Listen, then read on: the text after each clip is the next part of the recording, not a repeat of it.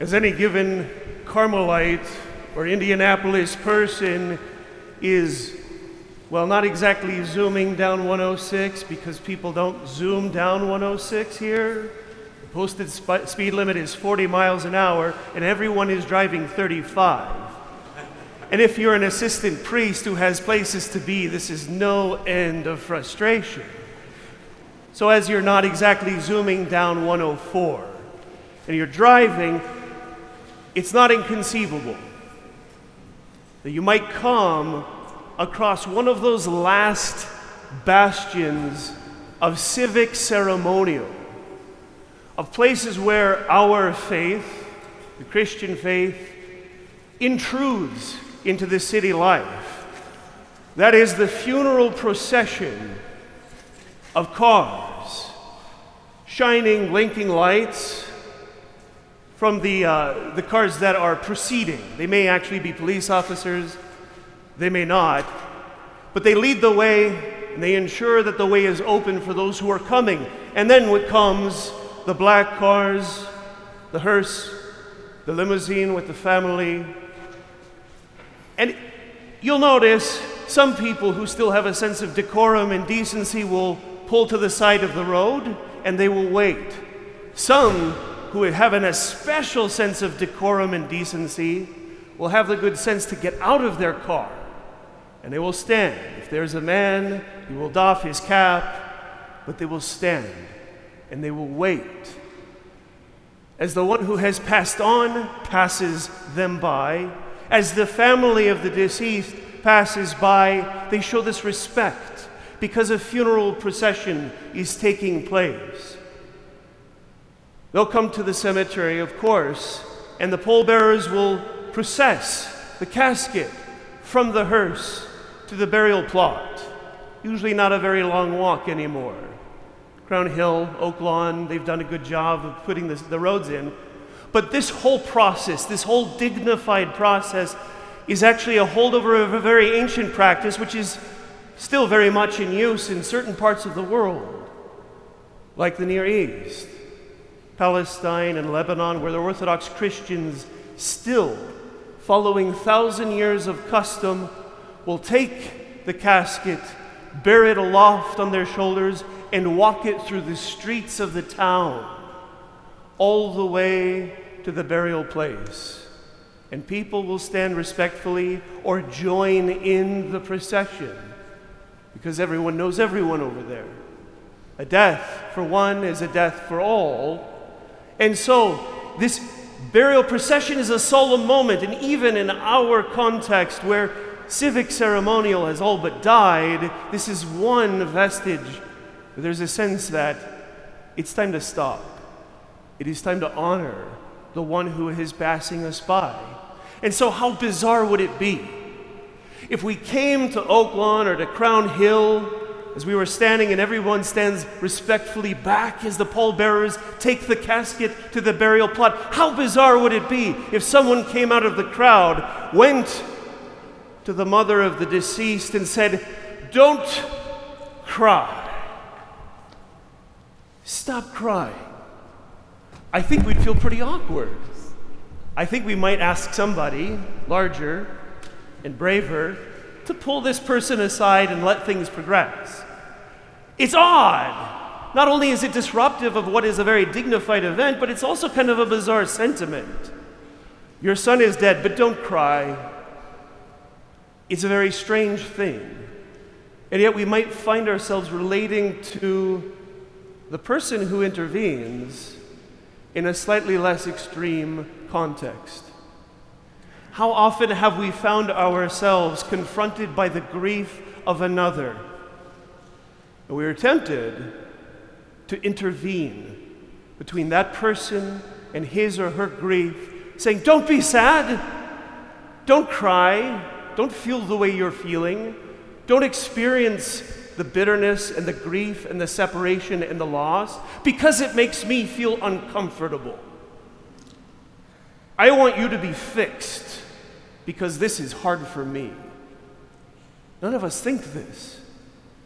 We don't realize that oftentimes what we are doing is we are importing our own sense of grief and loss and awkwardness and, gosh, I wish we were having a good time, onto the other person. And in a sense of, well, I'm trying to do what's nice for this other person. Of course I don't want her or him to be sad. I don't want them to mourn. I want them to be happy. And yet, it is in the morning that the joy comes. It is through the morning resurrection is revealed. And so it is when Christ approaches the funeral cortege today, he doesn't do so as somebody who's uncomfortable with this woman's crying, with somebody who wants to do away with her grief because he just wants her to get over it, move on. No. Our Lord and God and Savior Jesus Christ comes to her and says, do not cry, not because he doesn't want her to experience hard emotions, but because he's about to show her that death is breaking. Christ, who is resurrection and life, comes to the side of her Son and raises him up from his death and reunites him and her. Do not cry takes on a very, very different meaning here. Doesn't mean don't be sad because death is a difficult reality we all have to face. It means I have come to do away with sorrow. I have come into the reality of life and suffering and death. I have come to wipe away all tears from eyes so that those who have died may be reunited with those who mourn for them. I have broken the power of death by my cross, by my entombment. I have lifted Adam and Eve out of their graves, and I've broken all of the devices of bondage that have held humanity in death. Through the cross, through grief, through pain, Jesus Christ does not raise from the dead except that he enters it through a cross. He does not bring joy except that he goes through pain and grief. It is the way of this fallen world that we traverse through grief in order to know joy. Joy doesn't deny the grief, but it transforms it, and it makes it life-giving. And so we come back to our experience, the difficulty we have when we encounter somebody with grief. We realize that we, who call ourselves Christians, these representatives of Christ, in fact, these incarnations of Christ to those around us, who bear Christ in our very selves and are meant to be the love of Christ to those around us, well, most of us are not raising the dead. Most of us are not stopping funeral corteges and pulling formerly dead people off of them and reuniting them alive with their loved ones. And so what is our ministry? What is our ministry as Christ's ongoing ministry to the world? Our ministry is to be a presence of hope in the midst of grief, not denying the grief, not saying, well, don't cry because I don't want you to be sad. Don't cry because it's hard for me. Don't cry because you're a problem I'd like to fix, rather than a person I'm called to love. No. Our presence is to be in and with the suffering, to be in and with the mourning, to walk with them through the darkness of death and despair, to be with them, to know, because we have been shown that grief is the passageway to joy, that this present darkness is the passageway to life, to enter in. We may know the story of Job, the very well-off man, the wealthy man who lost everything, who had a great family, and all of them died in short order. Well, Job himself was afflicted with a terrible, painful disease in the end. For more on this, read the book of Job in your scriptures, in the Hebrew Bible, the Old Testament. But what we see happens to Job is he has some friends that come to him. And at first, things are looking promising.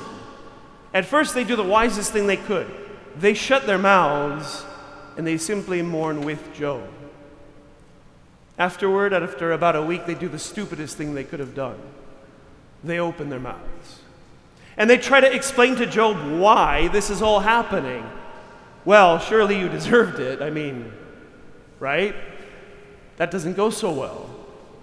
But we may not go there. That would be a really awful place to go. So we content ourselves with saying things like, well, God has a plan. He needed another angel in heaven or something like that.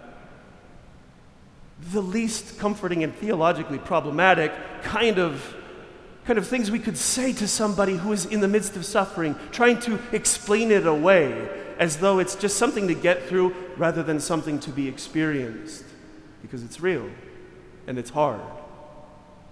Rather, the silence of Job's friends who are simply there to be there with him at the first, this is the better calling. To say to the person, I know this is hard for you, I can't understand what you're going through. Even if we've experienced the same loss, we'll never have the same experience. And so I cannot understand what you're going through, but I'd like to be with you in this. I'd like to walk with you through this. Tell me if I could be with you, and if you'd like to share, I'd like to hear it. I'd like to listen.